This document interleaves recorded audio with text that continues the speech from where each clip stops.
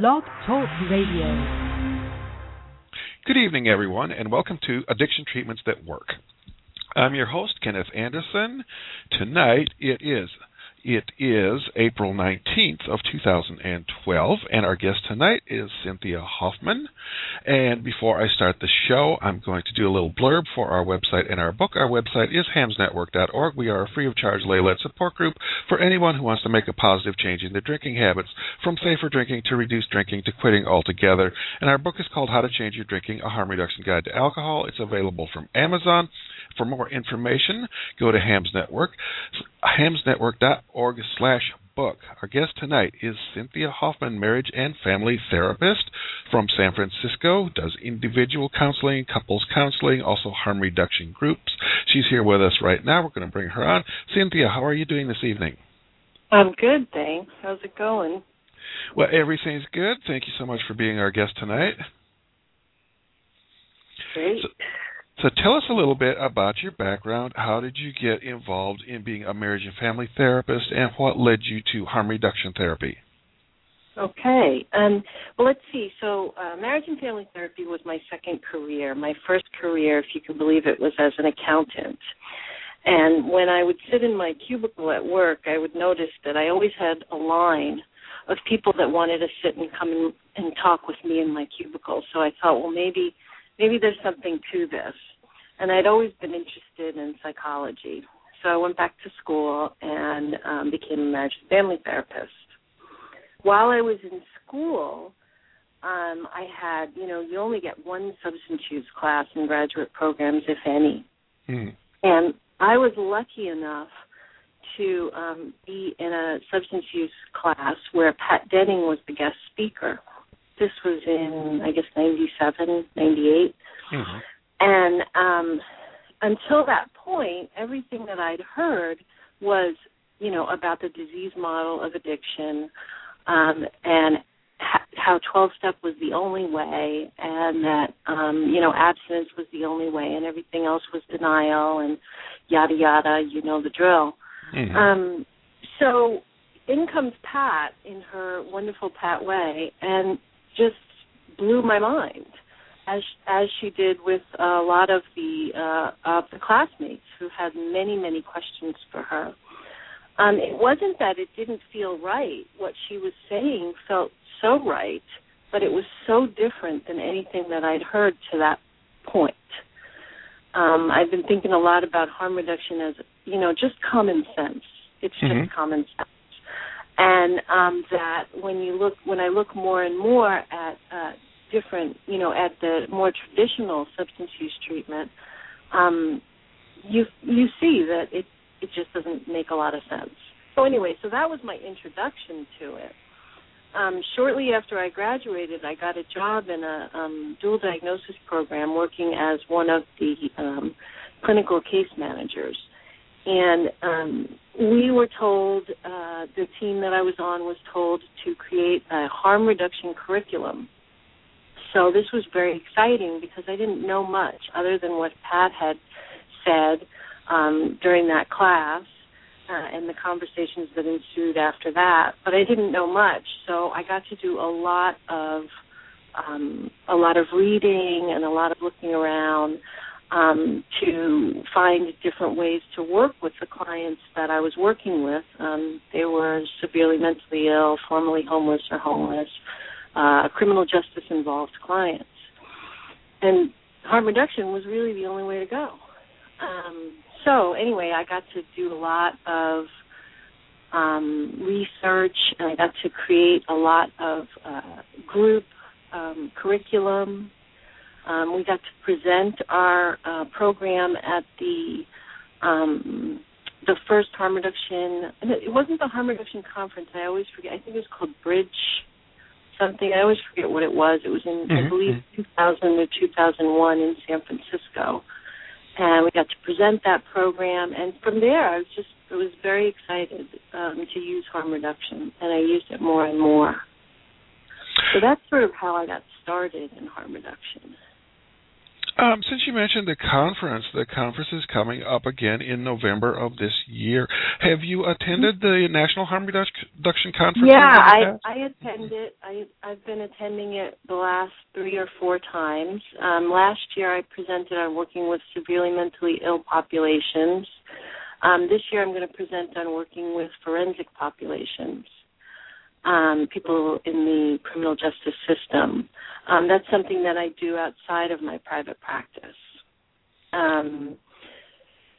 So, yeah, I go. It's fun. It's lots of great information, and just the spirit of it is fantastic. I also, this year, for the first time, attended the Drug Policy Alliance conference, and that was fantastic as well. Well, I'll probably be seeing you there in November. I probably will, yeah. I just sent my abstracts in earlier this afternoon. So,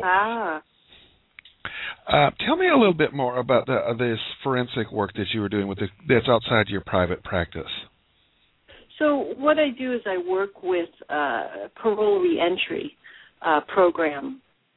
So folks that have been having a difficult time getting off of parole because they can't, for mental health reasons or substance use reasons or cognitive reasons, they can't follow what's necessary for them to get off parole, and they need extra help. And so I'm on the team of folks that give that extra help. So I'm a therapist on that team. So we'll have case managers. We have a lot of peers, folks who were on parole themselves or may even be on parole now, that help the parolees navigate through various systems to get whatever monies that they need to get or to get the housing that they need. It's a really great program. And I enjoy working with the parolees. It's something that I do part-time. Well, it's a topic that's of great interest to me. I think we need to work a lot more with the population that are in prison or coming out of prison and talk to them about harm reduction strategies. I mean, telling people that are, leaving prison that, not only should they not use drugs, but they should never drink alcohol again for the rest of their lives. It's unreasonable, and it's an unreasonable expectation, I think. Yes, absolutely. Absolutely. And, different parole agents work in different ways, and, some get the concept of harm reduction and some don't. And so, part of my job is to work with the agents around individualized, harm reduction is about individualized treatment plans. Mm-hmm. And when you're working with the criminal justice system, there's not a lot of individualized stuff going on. So you really have to, it's some combination of working with the parolees and working within the system to help these folks get off parole and begin to, do other things. They get stuck in this loop, and and they get arrested for possession, and then their parole is extended. Drug users get arrested for possession of small amounts of drugs, and then their parole is extended. It doesn't make sense. Yeah, absolutely. And, treating marijuana the same as heroin doesn't make sense either. Right. We're very lucky in San Francisco that that's not the case.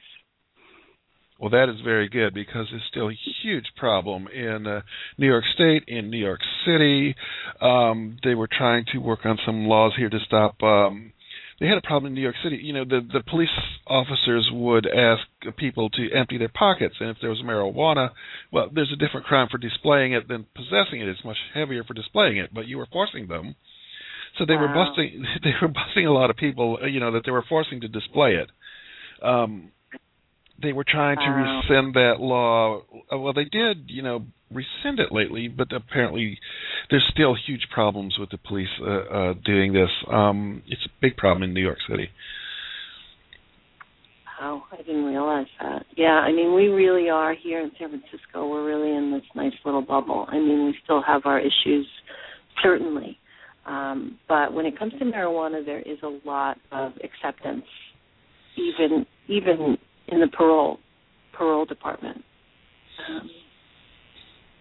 Yeah, unfortunately, in New York City, there's this huge discrepancy on racial lines and economic lines too. But the rich white people with marijuana possession are treated far differently than poor black people.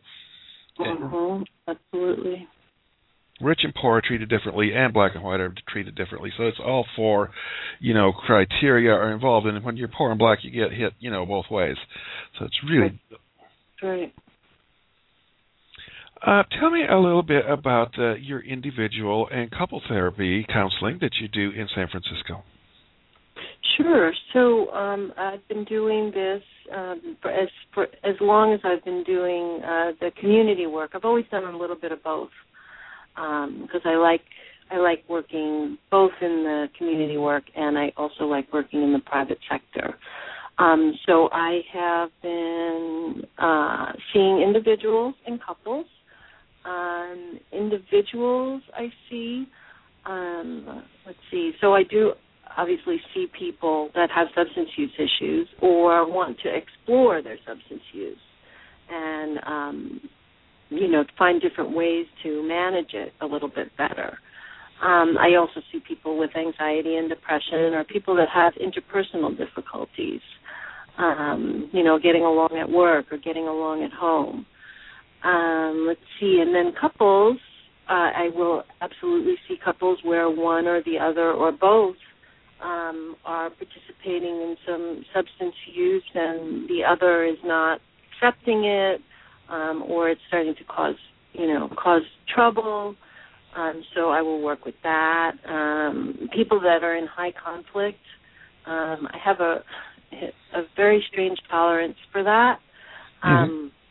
And so I'm able to, kind of be a good referee in addition to looking at, of course, the family reasons, previous family reasons why people do what they do in relationship, as well as teaching skills, communication skills. And I'll also work with couples that are just looking for some premarital counseling or want to deepen their relationship or having some, specific issues like around sexual behavior. So those are some of the things that I specialize in when working with individuals and couples. Well, I'm particularly interested in how you mediate when one partner in the relationship, let's say it's a marriage and one spouse says, to the other, you should never use drugs, you should be abstinent from everything, you shouldn't drink any alcohol, and, the other is resistant and saying, I enjoy my drugs or I enjoy my alcohol, and how do you mediate in that situation? Well, it's a really tough situation because most of what's out there is, drugs are bad and you shouldn't do them and, therefore your partner shouldn't do them, and if he or she does them, then they're bad too. So, it's really a lot about education about what harm reduction is and how harm reduction works, and focusing on the behavior and not the drug use is super important. And so, reducing anxiety, there's a lot of worry for the person that's not there's a lot of worry for both parties. And I also work with polyamorous couples or families, rather, so there could be more than two people in the room. Mm-hmm. So it's difficult because it's kind of unlearning something, which is, took a few years for me to unlearn after my initial introduction to harm reduction.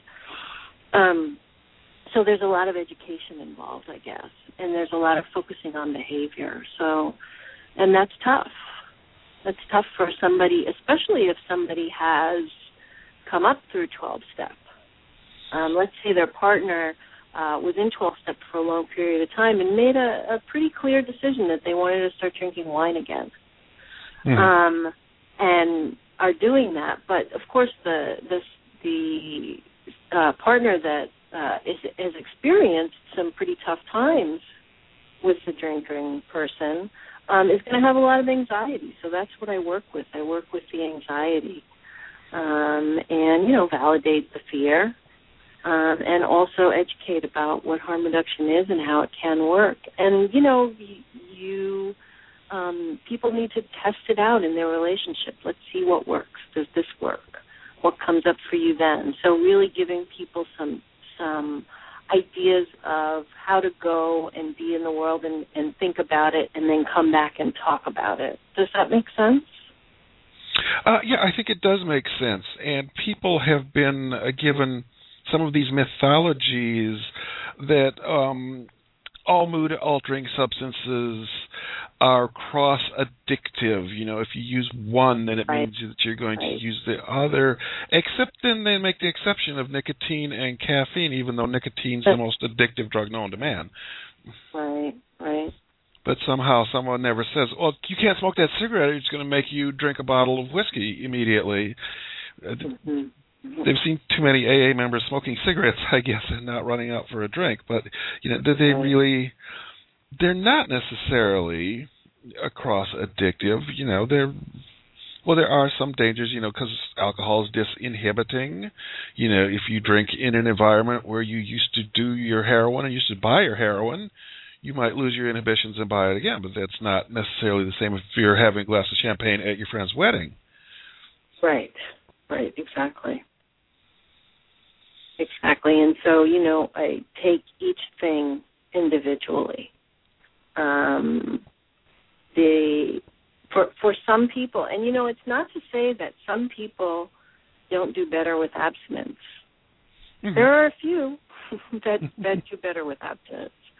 But generally, people tend to do a really good job of moderating and managing their use when they are given the right tools and when they are validated and when they, are not shamed. Absolutely. Yeah, one friend of mine online that I've been talking to, he's a therapist, and he keeps saying, I'm trying to teach these people moderation skills, and to my surprise, they keep deciding to jump into abstinence all on their own, And sometimes people do decide to do that. Mm-hmm. Well, or they do it for extended periods of time. Mm-hmm.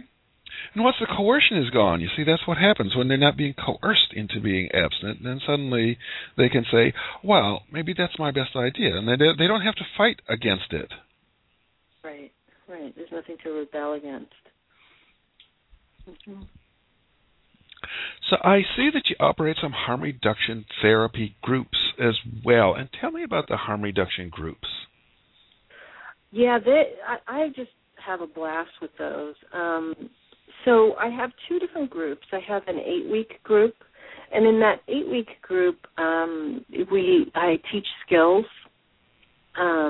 There's actually, I do a lot of different things. So some of the things that I do is we do some moderate goal setting.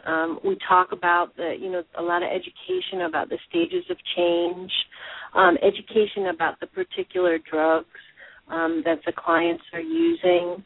So I may give them an assignment, like one of my assignments is, go this week and read up about speed. I have, clients that, various drugs, and bring back to the group 3 things that you didn't know about it.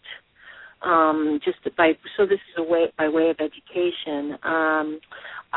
Definitely do the groups from a motivational interviewing standpoint, being very affirming and reflecting back to the clients. Do some skill building around anxiety and around triggers. Do some skill building around what to do when, depressed or whatever the thing is that seems to increase use for the client.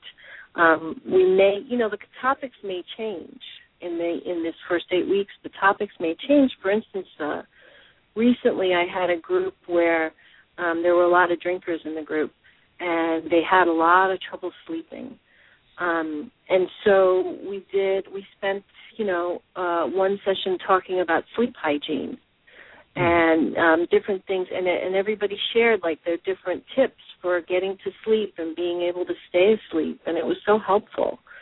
So I have sort of this list of things that we talk about, but sometimes we may need to talk about something else, because talking about the positive behaviors as well that can help you moderate, whether it's eating better, sleeping better, getting out with friends more, using most of the clients that I see come, not all, but most do come from therapists in the area.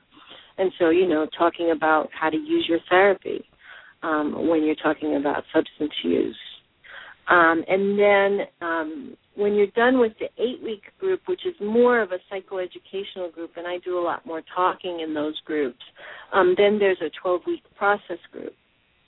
And in that group, there's very little structure. There's a check-in regarding the goals that you may have set the previous week. And when I talk about goal setting, it might be getting to bed earlier. It might be, I'm going to have 2 cups less of coffee this week, because then what ends up happening is if I drink too much coffee, then I need wine to wind down. So the goals are very individualized and not necessarily around substance use. And the other thing that happens in the 12-week group is, the clients, start to really have relationships with one another around meeting their goals and around supporting each other in a very non-judgmental, non-shaming way. So I really enjoy working in these groups. They're in my private practice office, and it's usually a small group, 4 to 6 people. And many people do the groups over and over again because there's nothing really out there. The beauty of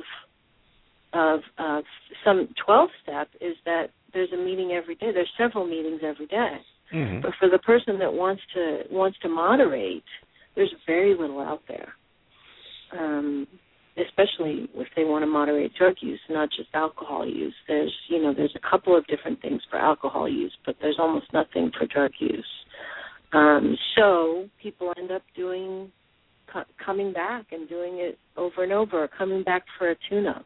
It's really a lot of fun, and I see a lot of people really just the first few weeks, just really trying to twist their mind around what harm reduction is.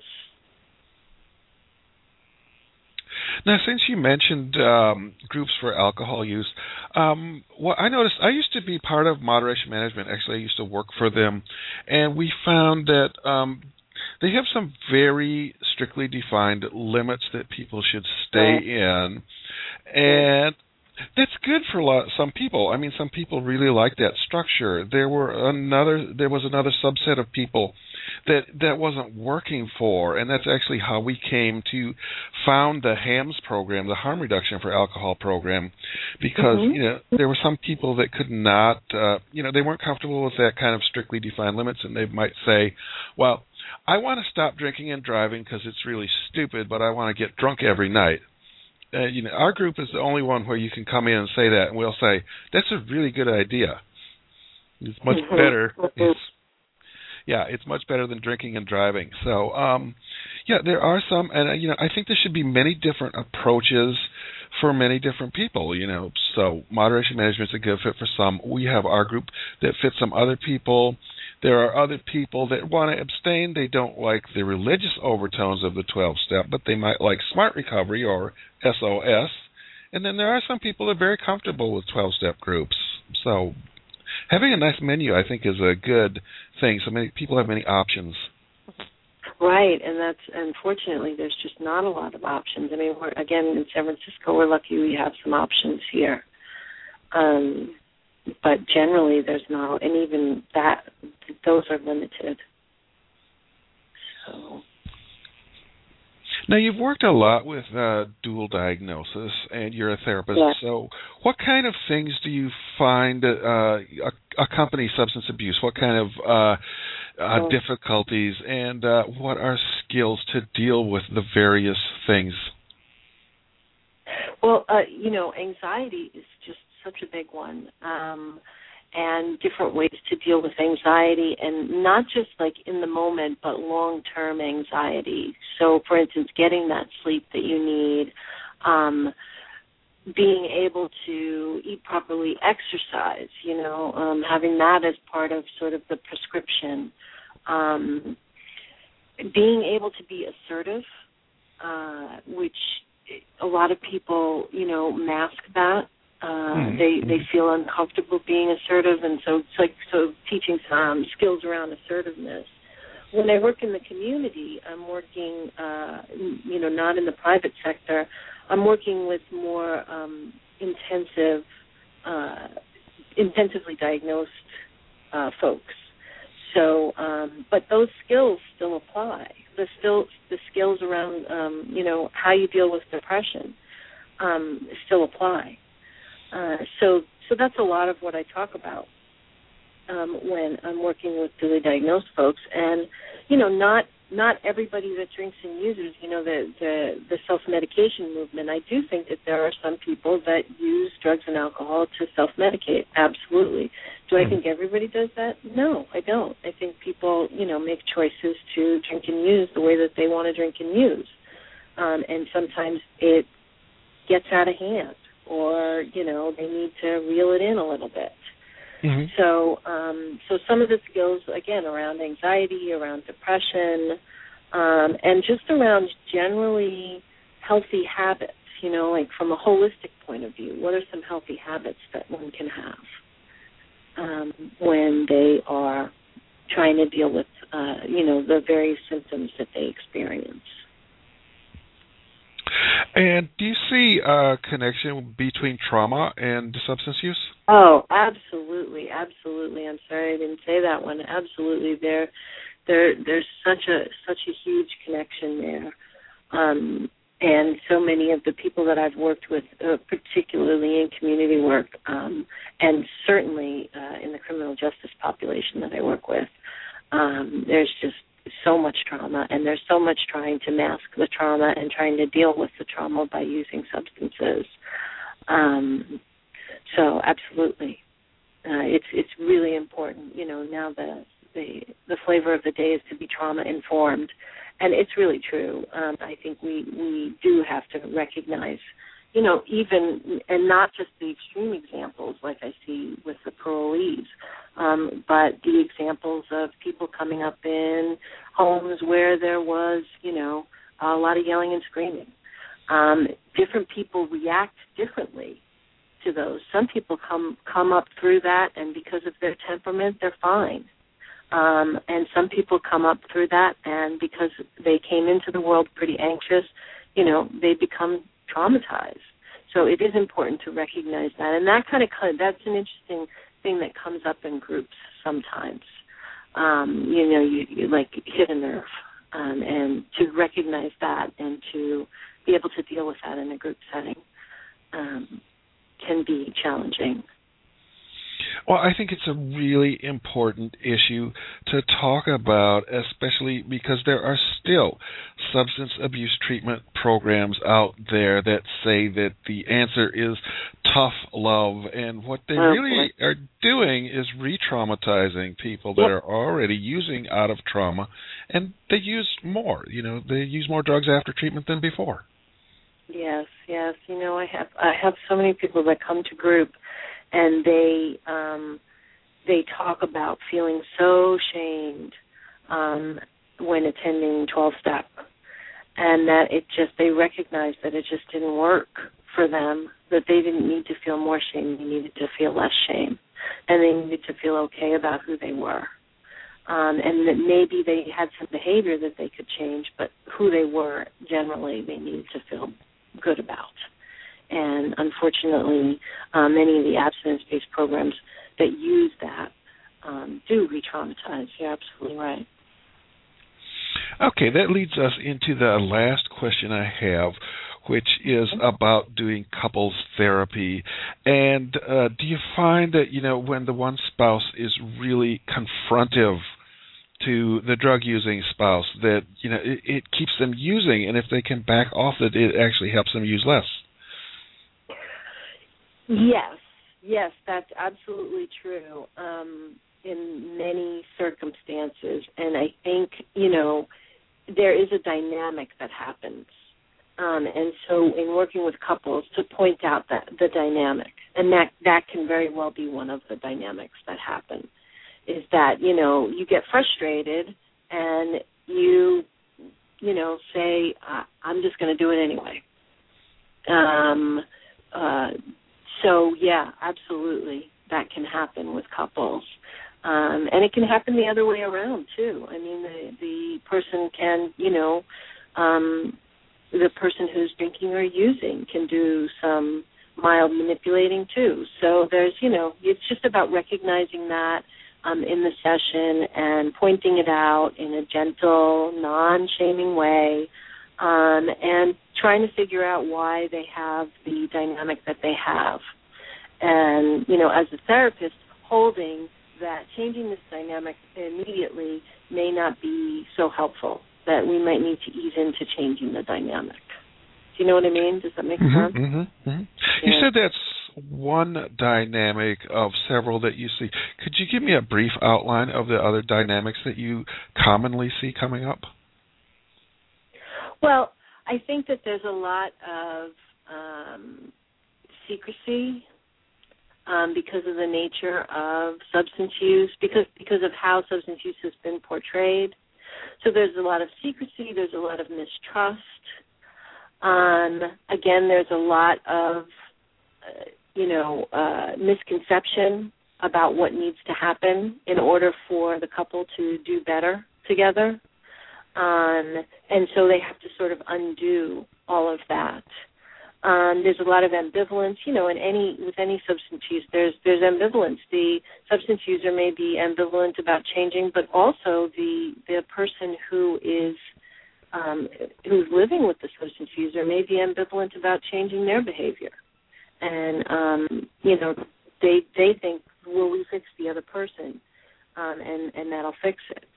So, it's about recognizing all of those different patterns and trying to work with those. Yeah. Okay, that puts us about out of time. I want to thank you very much for being our guest this evening, Cynthia Hoffman. Thank you so much. This has been fun. Thanks a lot.